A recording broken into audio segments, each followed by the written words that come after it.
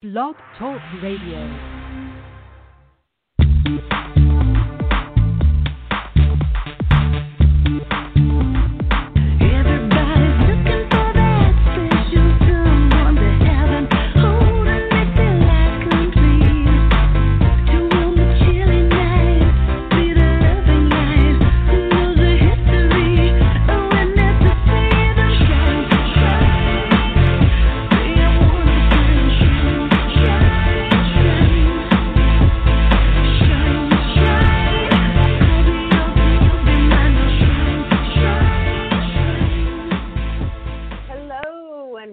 To another episode of the Mystical Matchmaker podcast. I am your host, Marla Martenson, matchmaker, author, and energy healer.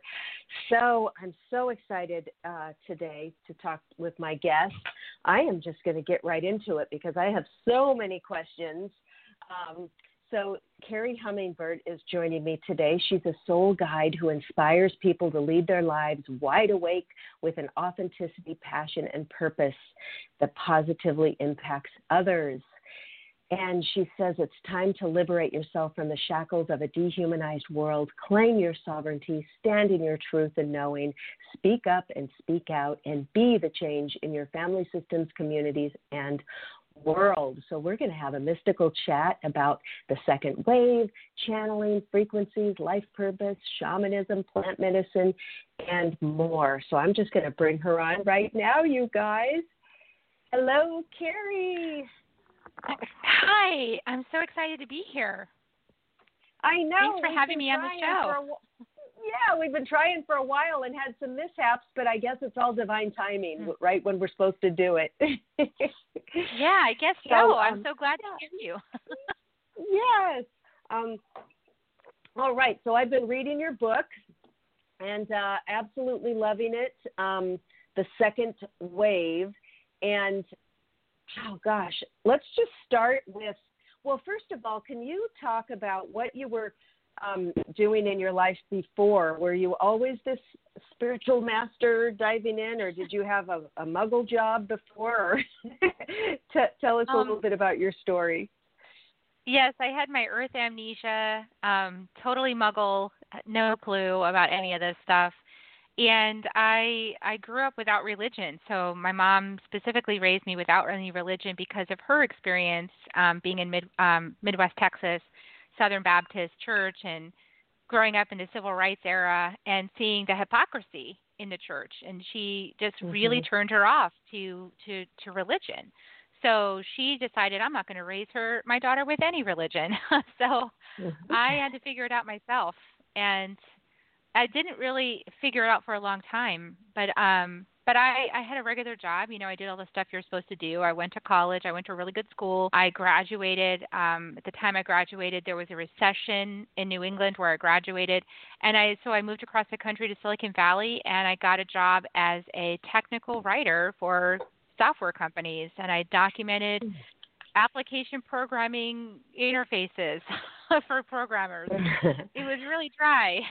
So, wow. Yeah.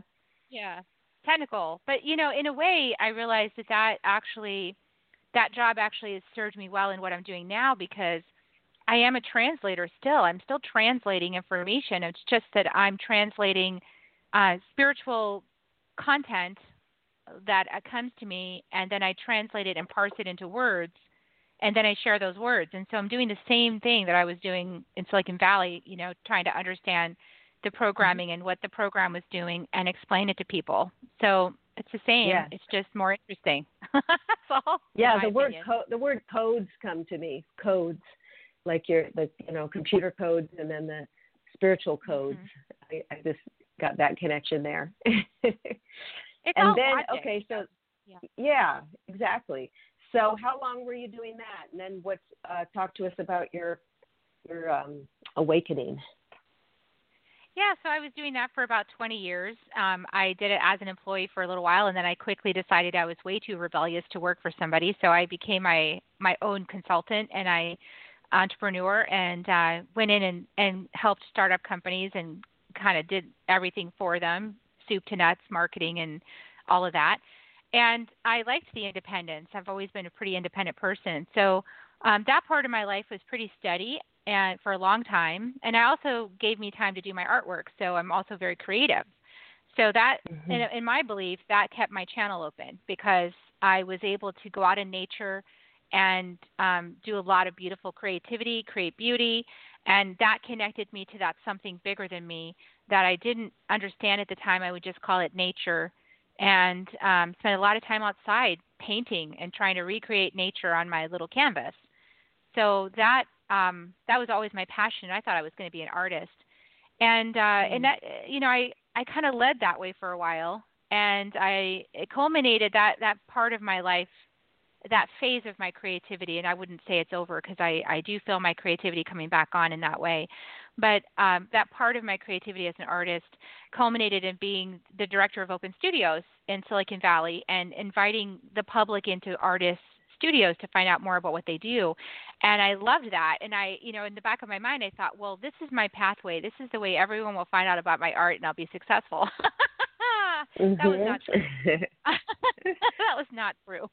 It was a big act of service, and I loved it. And that was not the reward that I was going to be getting for that work. But I did get to see a lot of artists get discovered, and that made me feel good. So that led to us leaving Silicon Valley. Kind of like I had burned up all my savings trying to do that job because it was a nonprofit, and we had to move.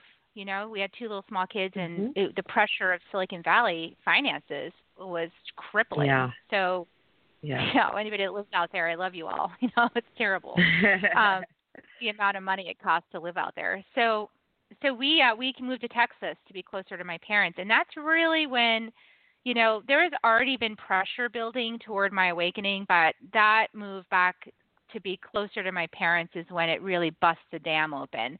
And it was largely because when I had my children, I started having more pressure on my mental health. All of a sudden, this subconscious stuff was coming to the surface. I didn't know what it was, but I was really depressed. I had postpartum depression, like pretty badly. I was in a support group for that. And this is building on having been in psychotherapy for a couple decades already, for 10 years already at that point, trying to sort myself out. So, you know, here I am, I have kids. It gets like unexpectedly worse for no explainable reason. And I'm trying to cope with all these feelings. They put me on the happy pills, and I'm doing all that. And then the thing fails with Silicon Valley Open Studios. And then we move to Texas. And then I'm right in the heart of all my stuff because I'm with my mom. So all the stuff, you know, the stuff that you think is done when you're a kid. And then it's not. So it was intense. Yeah, and I married my mom. So my ex-husband was very similar to my mom in personality. So I had both of them. So I was like double whammy on the pattern that I needed to heal. And they're not bad people. You know, it's just that it's like, you know, that vulnerability of being in the pattern that you need to heal that's just so painful. And here's like double the source of it, you know. And so I was forced into it. Yeah. Yeah, I think we all do that. We end up marrying somebody that we have core wounds that we need to heal that match or something. It's very interesting because as a matchmaker and doing lots and lots of readings, I get a lot of calls from women who, and I'm going to get into this later too because I want to talk about love and stuff, but we'll talk about these women and what they're calling me about. But first, okay, so then from there. I read about you getting a blast of like white light to the back of your head. Was that one of the first things? That was a pivotal moment. Yeah, let's talk about that. So that happened after I decided to leave my marriage. So I got a sign the end of the rope. It said, no more, that's it. Okay, so I left my marriage, you know. I was like, I had sat my husband down and I said, I saw the end of the rope, gotta leave. And that was very shocking for him. It was like the rug being pulled out.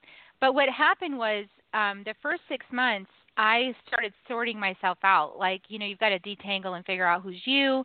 And then I got in with a spiritual teacher. And then that incident you're talking about, I'd already been in a spiritual program studying for about a year and a half. And I was starting to do shamanic drum journey, and I was getting into shamanism, and that was something that felt really natural to me. And I wanted to connect with my own roots. My roots, my indigenous roots, are Cherokee. So I'm mostly Irish and English and all that, but I do have a great grandmother who's full-blooded Cherokee, and I wanted to connect back with that. And so I was trying to do that in the village. And the first time I went, they said, "No, we can't really help you," you know. And then the second time I went, a year later, I had my sons with me, and by now I'm desperate because I really feel like I need to connect with whatever this is, and it needs to happen really soon because it's like I have this, it's more than an obsession. It's like a need. It's like it needs to happen. I don't know how to make it happen, and I have to make it happen. So somebody finally took pity on me, this man that was working the display, making arrowheads and things like that. And he said, his name was Bruce, and he just so happened to come there for the day, you know, just the day that I was there, you know. So he said, "Okay, I'll help you, you know, I'll help you out in the parking lot." I was like, "All right." So I started walking out to where he said he was going to meet me. And suddenly I got this like blast of white light, like energy, like you said, this like a softball size energy through the back of my head. It literally felt like somebody flung a softball into the back of my head. And it came in and it started spreading out all over my brain. And then I was seeing the trees breathing, and I was dizzy, and I felt like some major thing was happening, and I had no idea what it was. And I told my sons, "I got to sit down, like something's just happened." And that sensation went on for a couple of weeks. Like I was able to regain some ability to drive and things like that, but I still like had this ability to like see trees breathing and like the earth pulsing and things like that, which I'd never seen. And and I started talking with this man shortly after, this Bruce, and he said, "You know, you have too many thinking. Like you're thinking way too much." And pretty much after that point, I started working with I started becoming aware on the inside that there was a remembrance of another lifetime, whether it's my ancestors or mine, where I was on the Trail of Tears and I was a medicine man on the Trail of Tears, like a peace chief. And I felt everything he felt, like just all the grief of people dying, all the children and women and people I loved, like dying and crossing over to the other world, and being able to see them in the other world, like because I can see both worlds, seeing them in the other world and seeing them in this world, and wanting to be with my beloveds in the other space, not wanting to be in this third dimension anymore, not wanting to be on this trail of tears and this suffering, and also feeling responsible for advocating for peace. And then like having that people listening to me because they trusted me as, you know, as a channel of spirit. And then to see the outcome, like to go, wow, they trusted me. I gave them this advice, and now look, like they're all dying, and it's my fault. Like really taking responsibility for it, and so much grief and shame and powerful feelings that it took me several years just to diminish, like to heal that, to dissolve that pain, so that if somebody brought it up, I didn't like start crying immediately, you know, like. A lot of healing ceremonies and a lot of work. So it's in journaling and with this aspect, and like just every modality you can imagine to like interact with this aspect of me. And then finally that aspect, after like a couple years ago, finally integrated with me fully, like just came in and said, "You know what? I'm here for you. I love you completely." And I'm like, "I forgive you completely. And I'm here for you." It still makes me want to cry. So it was powerful. And where was this when you said you went, and you know, where in the parking lot and with, you know, all this this was stuff you were doing? Kind of lofty village in the Smoky Mountains, which is Cherokee territory, and it's just you know, it's a replica village, so it's not like one of their sacred spaces or anything. It is a sacred space for them, but it's not, you know, it's a public space. It's like for us to go and see how they live, you know, that kind of thing. Tourists come in and check it out, you know. And you know, a lot of tourists go there because they have Cherokee ancestry, and they want to connect with it however way they can, and that's one way that you can do it. And a lot of your modalities, one of them was plant medicine journeys, which I've done a lot of those too, and there's nothing like it. I think it's the most powerful thing I've ever done in my life. So talk a little bit about that. What kind of plant medicine, and what your because a lot of people are interested in it or have heard about it but are not sure if they should do it. And sometimes people say, well, I'd like to try that, but once or something. But it's not. I always say it's not a one-time thing. You're not going to. It progresses on each journey. But talk a little bit about plant medicine journeys and what your experience was. Yeah, absolutely. Well, everybody has a unique experience with it, honestly. Mm-hmm. My experience with it was after I'd already done training with the Four Winds Light Body. So I'd already gone through a pretty hefty, significant program. I also studied with Heather Ashmara, warrior goddess work. And I only bring that up to say, I'd already done years of in-depth spiritual work before I ever touched plant medicine. And because what I found was that I had a lot of clearing to do. I had a lot of stories and a lot of programming around being crazy and all this kind of stuff. So I needed to clear a lot of that out and get grounded. And then it opened up for me. Then there was an opportunity, and somebody I trusted invited me, and I said, okay, I'll try this. And it was that kind of feeling, I'll just try this and see how it goes. Well, I signed up for a whole weekend, it's 2 ceremonies, and I signed up and I did the ceremonies, and it was powerful. And I worked with ayahuasca.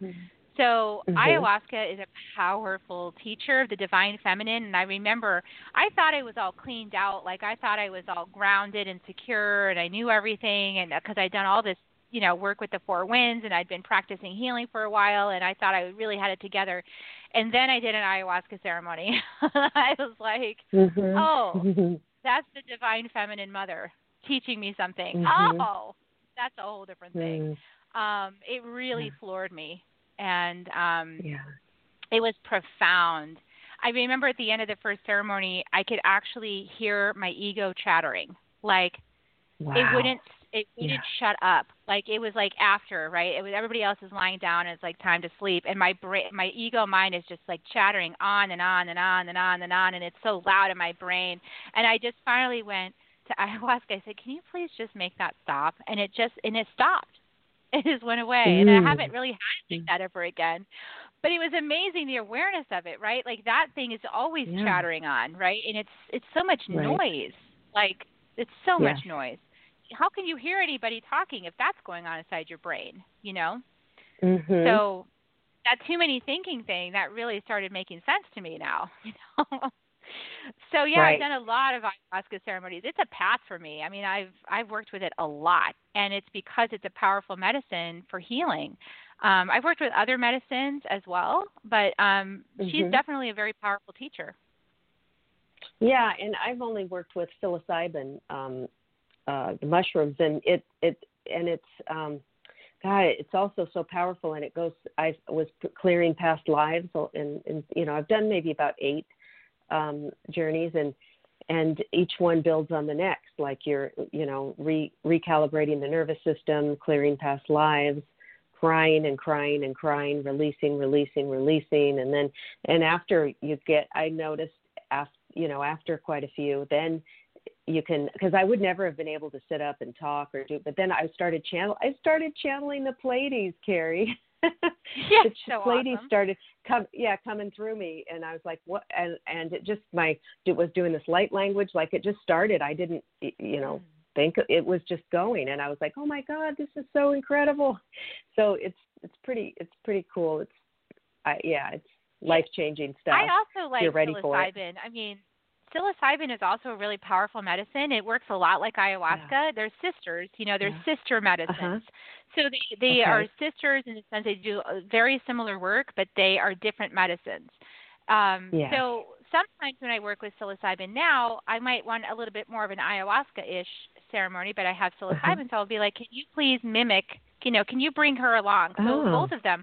Once you ingest any medicine, it's in your body forever. It's a consciousness. So once it passes your lips and it's in your body, now it's a matrix, a consciousness that can be activated at any time. And I want to say that because you actually don't have to ingest medicine.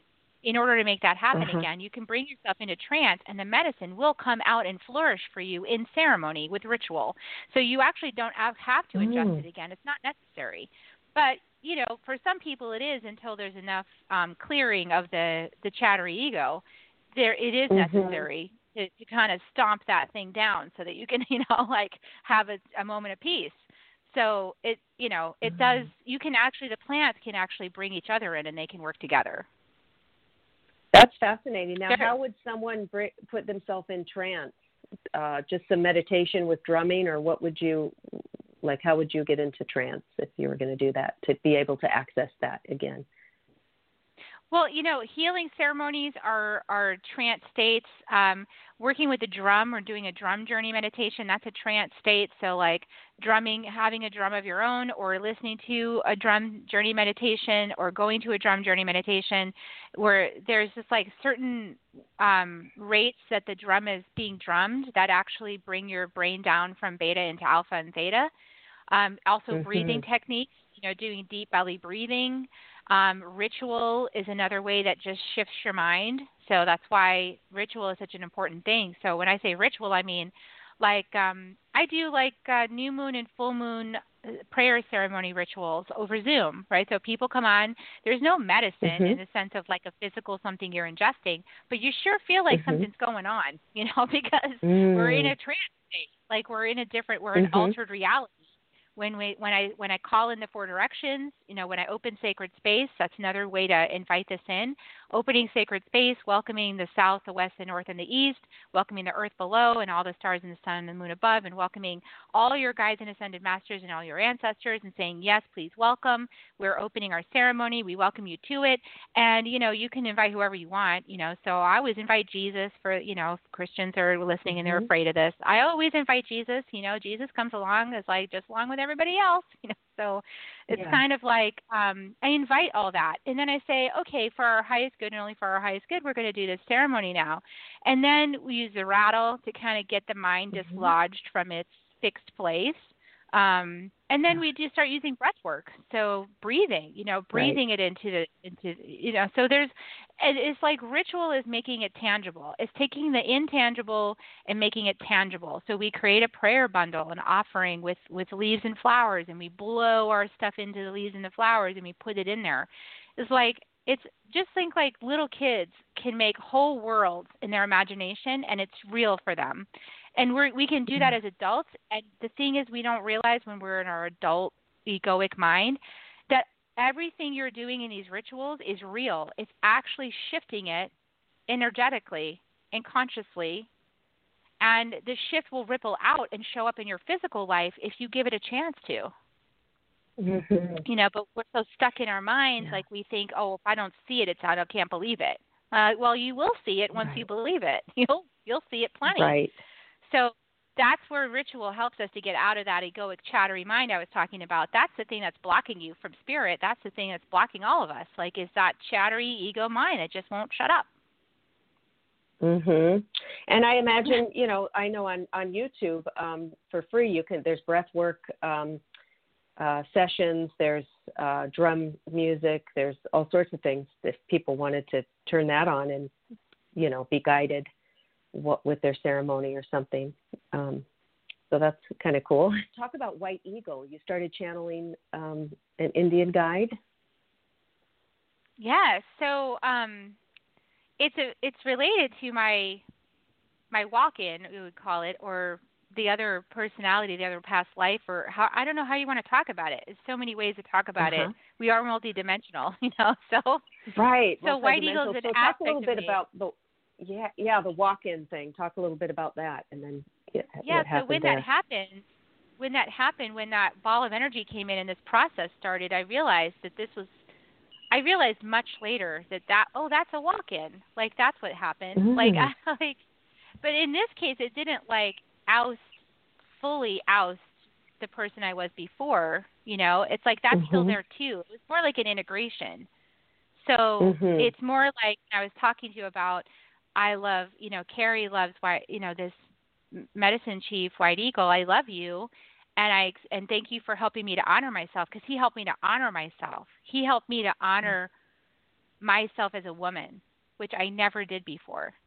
And like little by little was teaching me from the inside how I wasn't honoring myself and putting boundaries in place and speaking my truth and loving on myself. He was teaching me all these lessons on the inside.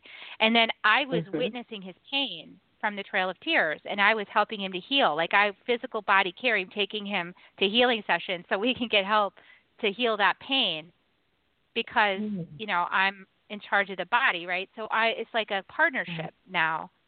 And then it finally opened up, and like it keeps evolving. But I kept getting signs along the way, like everywhere I was getting signs, white eagle, white eagle, white eagle. But I wasn't paying attention to any of that. You know, I was like, oh, that's cool, white eagle. I don't know what that means, you know, and then like keep going on. And then right before I published the book, so last year, the second wave, 2019 February, I got the message, you're going to write this book. I said, what's it about, the second wave? I said, okay, I have no idea what that's about. I started channeling it. And I realized I'm channeling it because I'm like doing a totally different process than I normally do. So it's kind of more like a process I do in my healing sessions where I'm getting out of the way and just allowing something to flow through, and then the words are coming out on the computer and I'm trying not to look at them because I don't want to interrupt the flow. So this whole book pours out of me, and I keep asking, who should I say is this channeling this? And they're like, oh, you know, just say it's a great spirit. I was like, oh, okay, but that doesn't seem very specific, you know. No, that doesn't really work. So this went on for months, and then finally the book's like pretty much done. It's in review, and I'm like, all right, I'm getting ready to publish this thing. So I do this another medicine journey, and I get into the journey, but I do it with a different plant I hadn't worked with yet. And it's a heart medicine plant. And so I get into this heart medicine journey, and I think nothing's happening. And so I'm just breathing, trying to get in trance and relax myself to allow my brain to let go. And then all of a sudden I'm in it, and I'm so in it. I'm like immersed in it. Like I'm just like overcome by the journey. And then I'm sitting up and I'm talking to White Eagle. Like, what is going on? And all of this is happening, like I'm actually like seeing him in front of me, sitting in front of me, and telling me he's connecting all the dots. I can see his hands. Like it's just like amazing, you know, and like all the dots in my life connected. Remember when I sent you this message? How about this one over here? This. Like these are all the connected dots, and what a blessing. Like what a relief. Yeah. So he put my name on the cover because it's really my book. I'm like, okay. So put my name on the cover. So in those journeys, you know, we connect also besides the Pleiades channeling through me. Then I started making these noises and stuff and I said, and it's interesting how you just know things. It's like you just know it. And I said, that's fairy. And I was channeling fairy energy. And then there was the jaguar spirit came, and I was like, you know, so the jaguar spirit came. It's so interesting, these spirits and these entities and these energies come, and you just automatically know who they are. And it's, just like White Eagle, he just came in and you knew it and could see him and talk and all of that. It's just so powerful. And then, let's see. So, you talk about the second wave, and that's Dolores Cannon's work, the second wave. She talked a lot about that. So you're sharing the attributes of the second wavers and what the second wave means. So she had spoken about all these people who are the second wave, and you say, you know, we're the mystics, the healers, the shamans. So talk a little bit about what the second wave is, who these people are, and then you did do a little exercise in the book to find out if you are part of the second wave, which was very cool, which I did that exercise this morning. So and it was like ding, ding, ding. Pretty much. Yeah, so the second wave, so Dolores Cannon's work was a subconscious work. So she interviewed like thousands of people in a hypnotic state that she conversed with their souls. And their souls are the ones that started saying, hey, I'm part of the first wave, I'm part of the second wave. So that's just kind of the closing the loop on that. And so then in my journey, I realized, okay, so who is the second wave? And it's basically we came to transition human consciousness from the inside out. So this is a planet of free will. You cannot just like have aliens land on Earth and tell everybody, hey, we're going to do this, like, because they won't listen. They're like, They totally don't have you, and they're like, screw you, and they'll get their bombs. We've seen plenty of movies where that happens, right? Like aliens try to land on the planet and like tell us something. So it has to be from the inside out. You have to look like a human. You have to be a human, and you have to experience human. You have to know what human is like. So a lot of second wavers really haven't even been to this planet before. It's the first time. So there's a lot of shock. It's like you're the one in your family who you didn't understand. You're like, why do people act like this? Like you were the one that was really shocked. Like, how come people aren't nicer or more loving, or, why are people so mean? Or are you really like naive, like Pollyanna-ish, and they're like, why come you don't get this is the way it is on Earth, like, so you might be the only one who was really like confused and just turned around by all this. And so and you probably picked a family where there's some patterns of suffering, but also some really big magic, back in the ancestry, some really big power. Probably your ancestors have overcome like just tons of really difficult challenges, and you're here, so they succeeded. So you want that strength, we want that strength in the lineage. We want to bring that into New Earth, and we got to clean up some messes along the way. So when the ancestors die without cleaning up their messes, that becomes karma.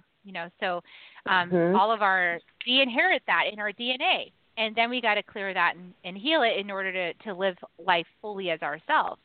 So the second wave people just chose pretty challenging lines that have a lot of strength, but a lot of also like stuff that needed cleaning and healing. And as we heal ourselves, we heal our ancestors 7 generations forward and 7 back, as well as we upgrade our energetic body with new light codes that emanate to other people by our sheer presence and our holding that state of being. It emanates out. So it emanates from our voice, because our voice is connected through our throat to our heart.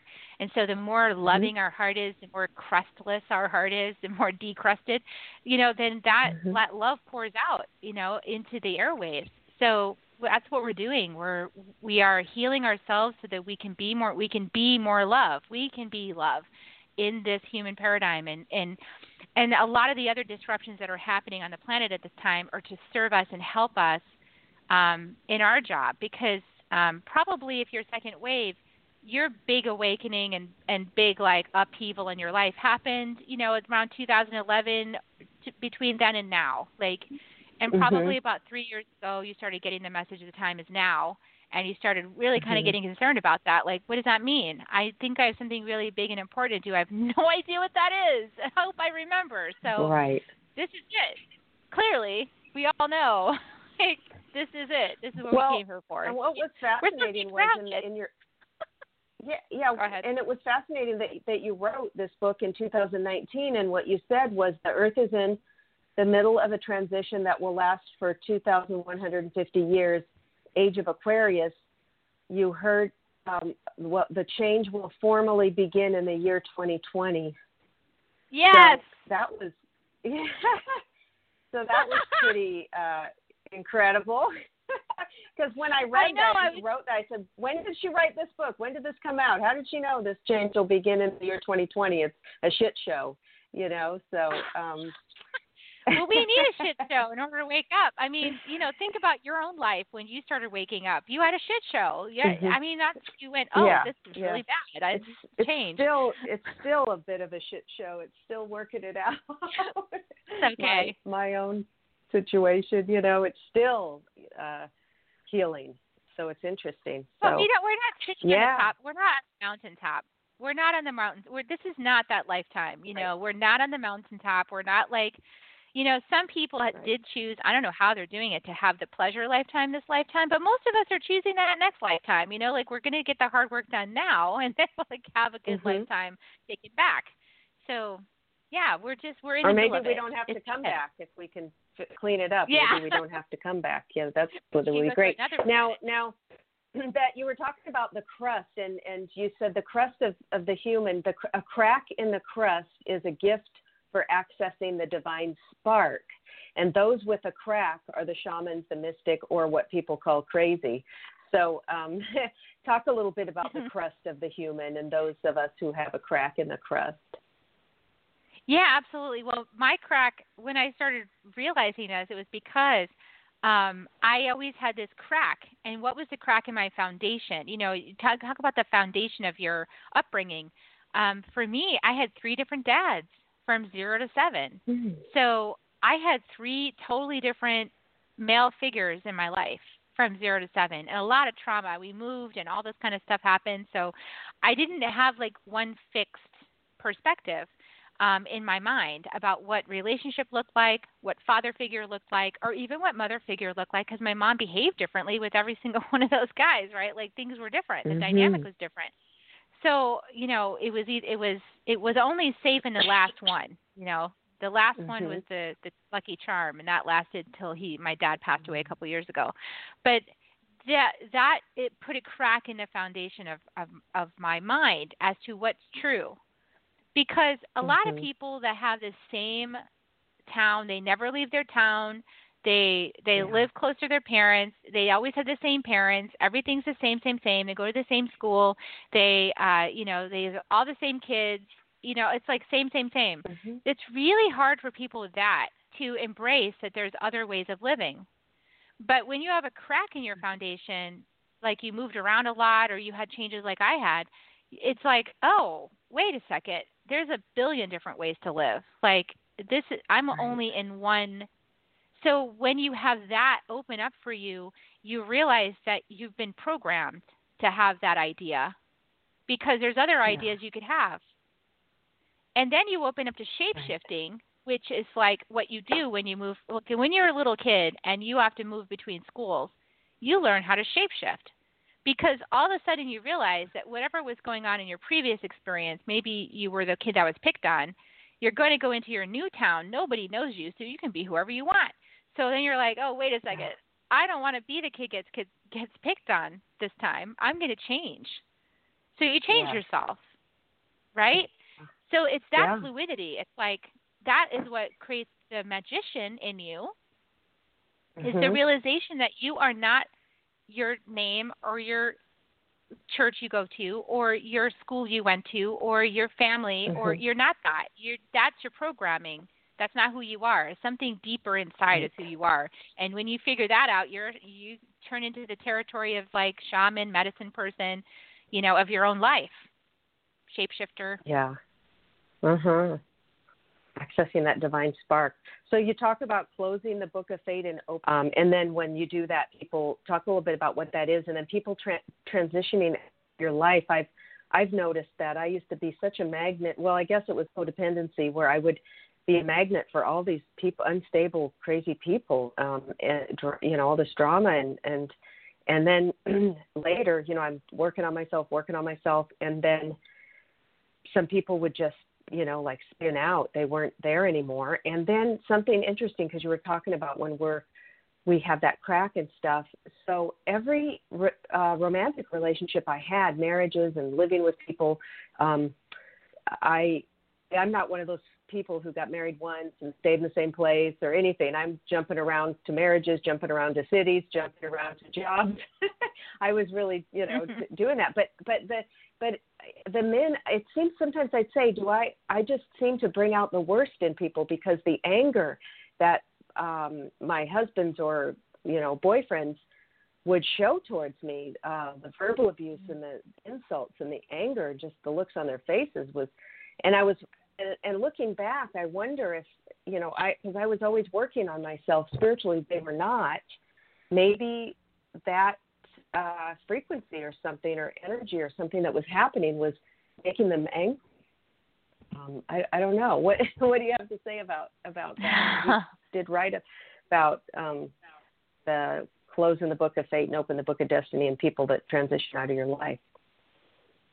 Yeah. So we have some really interesting soul agreements that we make as part of the second wave because we know we're here. Like, let's say our soul knows coming into this situation, going to be in service to the collective and to certain individuals, right, to assist in their evolution.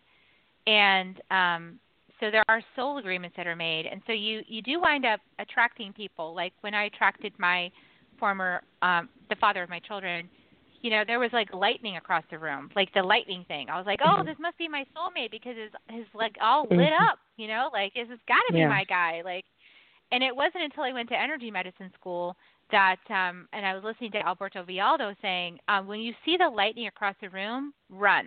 Because that person probably killed you in another life, like that's your body saying, get away from this person. But we think love is so dramatic. Like we think it's like this sexy, electric thing. And really that's a seduction. Now it is on purpose so that you'll get involved, right? Because you're supposed to be, you have this like life plan that you agreed that you and this person were going to work some stuff out. So you did agree to it. And that sexy seduction thing is to get you to seal the deal, so that you'll like dive in.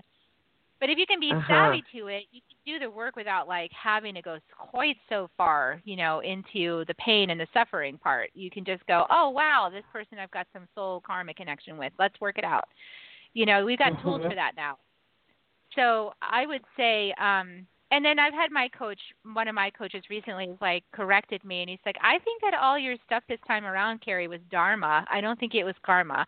And he could be right about that because, I am working with an ascended master. Some aspect of me is that white eagle. And so, I was created in this lifetime to be a vessel to go through a set of experiences so I could really relate to humanity, and be a leader, and a sage and a messenger. So in order to do that, I have to have the experiences. Otherwise, it's just a bunch of malarkey. He's going to believe me. If I haven't gone through it, they'll totally dismiss me. So I think it could be right. It could have been my dharma, So, and that could be the same for anybody in the second wave. You kind of feel like, gosh, what did I do in a former life to deserve all this crap? So. Maybe you signed up for it so you could embody and heal it and understand it because you're here for a bigger picture, which is entering right now. Like we're in that portal where the upheaval. So the book of fate is like who you thought you were and who you thought you had to be and how you thought things worked, like the banks and the school systems and the history books and all the stuff. And now we're see how it's all peeling back. Like we're like noticing, we're like, wait a second, history books leave out all kinds of information that should be in there about slavery. What are you talking about? This information's not public. You mean this has been going on even in 1960s and 70s and 80s? The same stuff? Like, so it's like the veil is being ripped back and we're seeing like the banking system and we're seeing everything in its falsity and how we were conditioned to think. And so the collective is getting that now. Well, just think like in your own life when that happened for you and you were kind of like the only one going through the spiritual upheaval and everybody else is like, what's the matter with you? Well, now we're all going to be going through it, okay? Because it's like a mass awakening.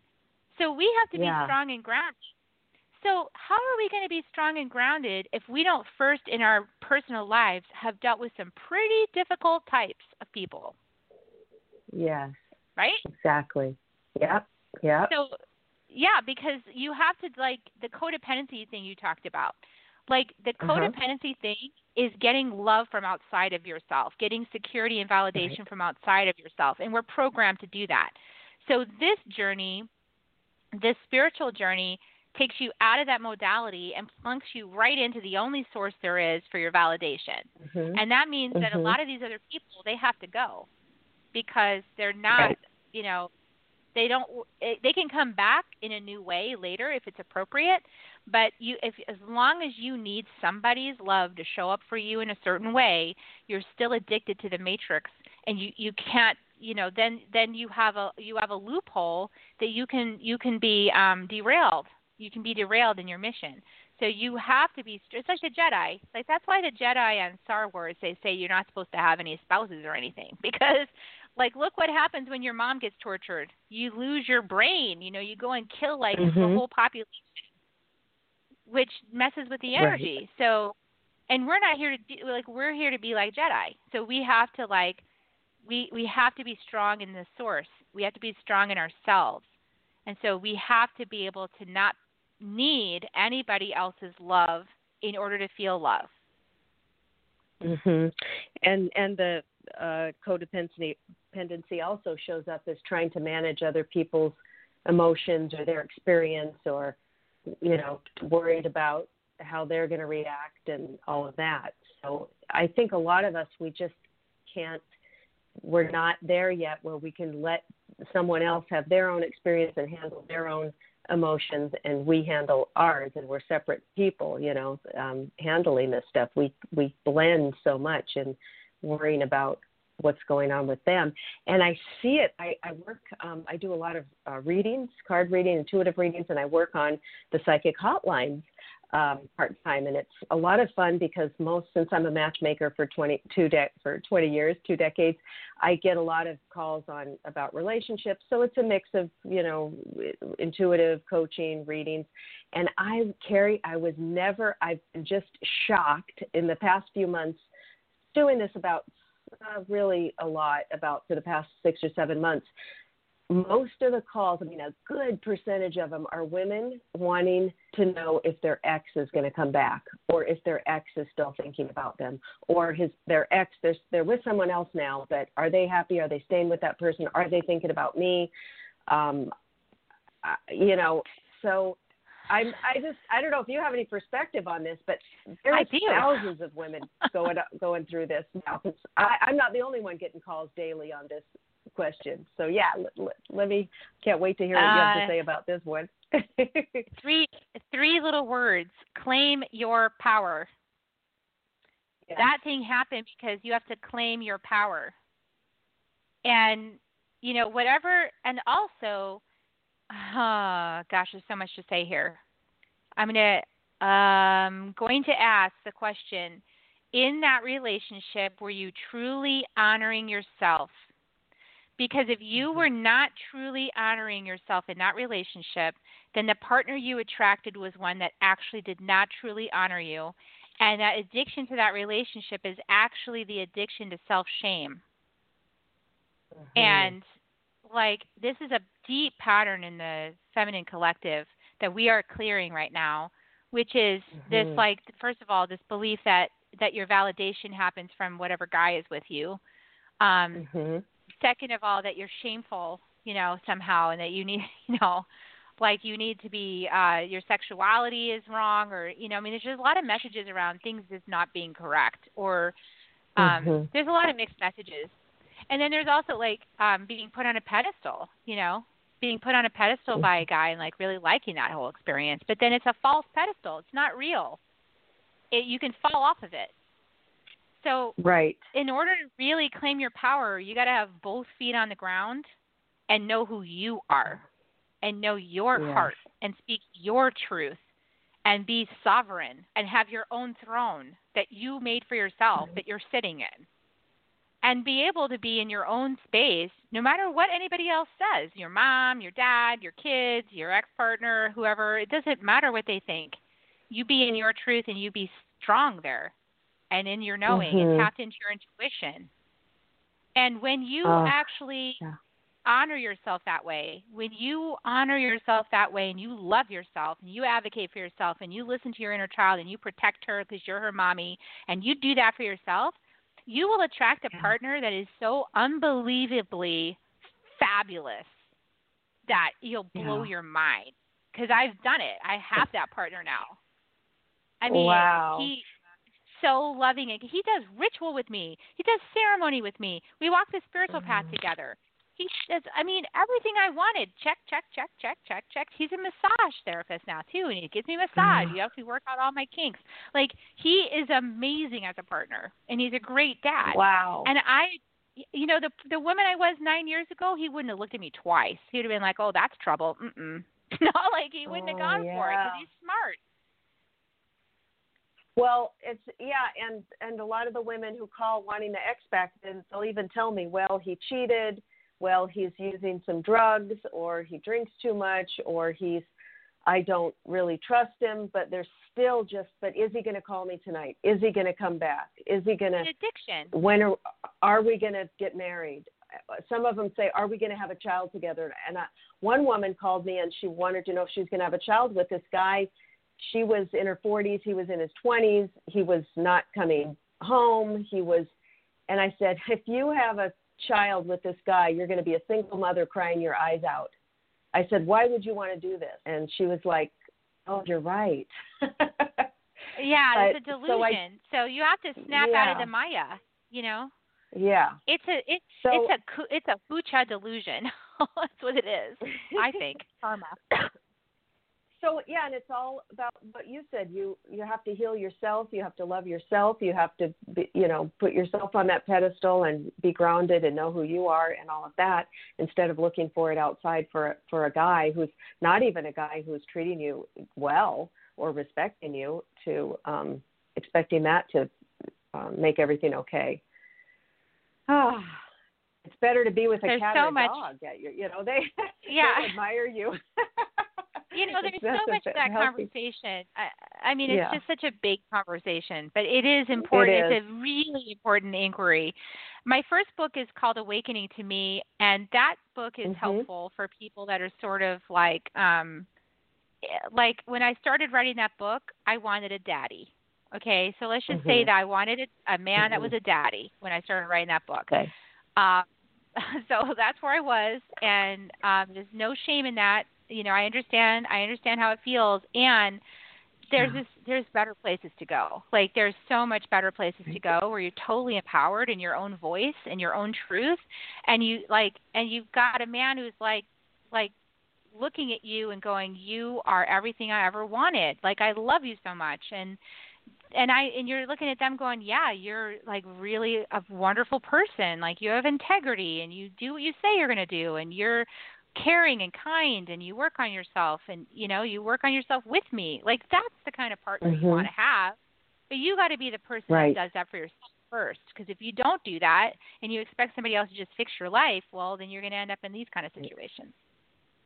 Absolutely. And I also get a lot of women telling me that they're with a narcissist, or their ex is a narcissist. I've never heard so much about narcissists. Personality disorder in the last few years. It's really come up a lot. This is about claiming your power. So same thing, like the narcissist thing. I had a partner that also could not admit he was wrong. Everything was always my fault. So again, the awakening to me goes through a lot of that. But it's important to claim your power. It's the same thing. So what? You have a partner that all that's doing is calling you forth to know your truth, so that you're being faced with gaslighting, so that you can know your truth. He's for you. Well, that's interesting. You. Because I have a question about that, because I've talked to women who maybe they'll have a partner or a husband who is always right, who they'll blame you for everything. There's never going to say, it's always like, I'm right, you're wrong. They have to be right. So if somebody has a partner like that, and then that's calling you, what did you just say? It's calling you to your truth. It's calling you to it's calling you forth to know your truth. Forth. Okay. So then those people, they really don't change. So do you see that then it's calling you to your truth and then leaving that person? Or if they stay, it's going to be the same, and they'll just have to keep taking those hits, and then keep working on themselves. So, it's a case by case. So, sometimes you can change the energy. So sometimes you can shift the energy, and things change.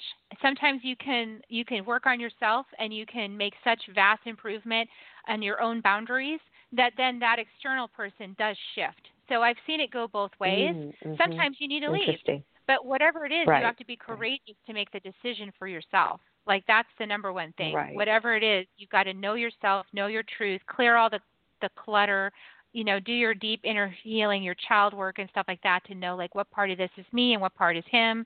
You got to discern, have all of that, really know yourself, and then you can make the decision. And when you make it, you make it courageously. Yeah, that's a great point, because there's a lot of women who are very unhappy, but they just feel it's so hard to let go because they're so attached to and used to that drama, and just feel they can't do it on their own. So all of that self-work is so important. So tell people how they can work with you, and what kind of work you do with people. Well, I do deep dive, like clearing all the conditioning and the structures that led you to a life of drama. I help you clear that stuff out so you can find your own authentic voice in there.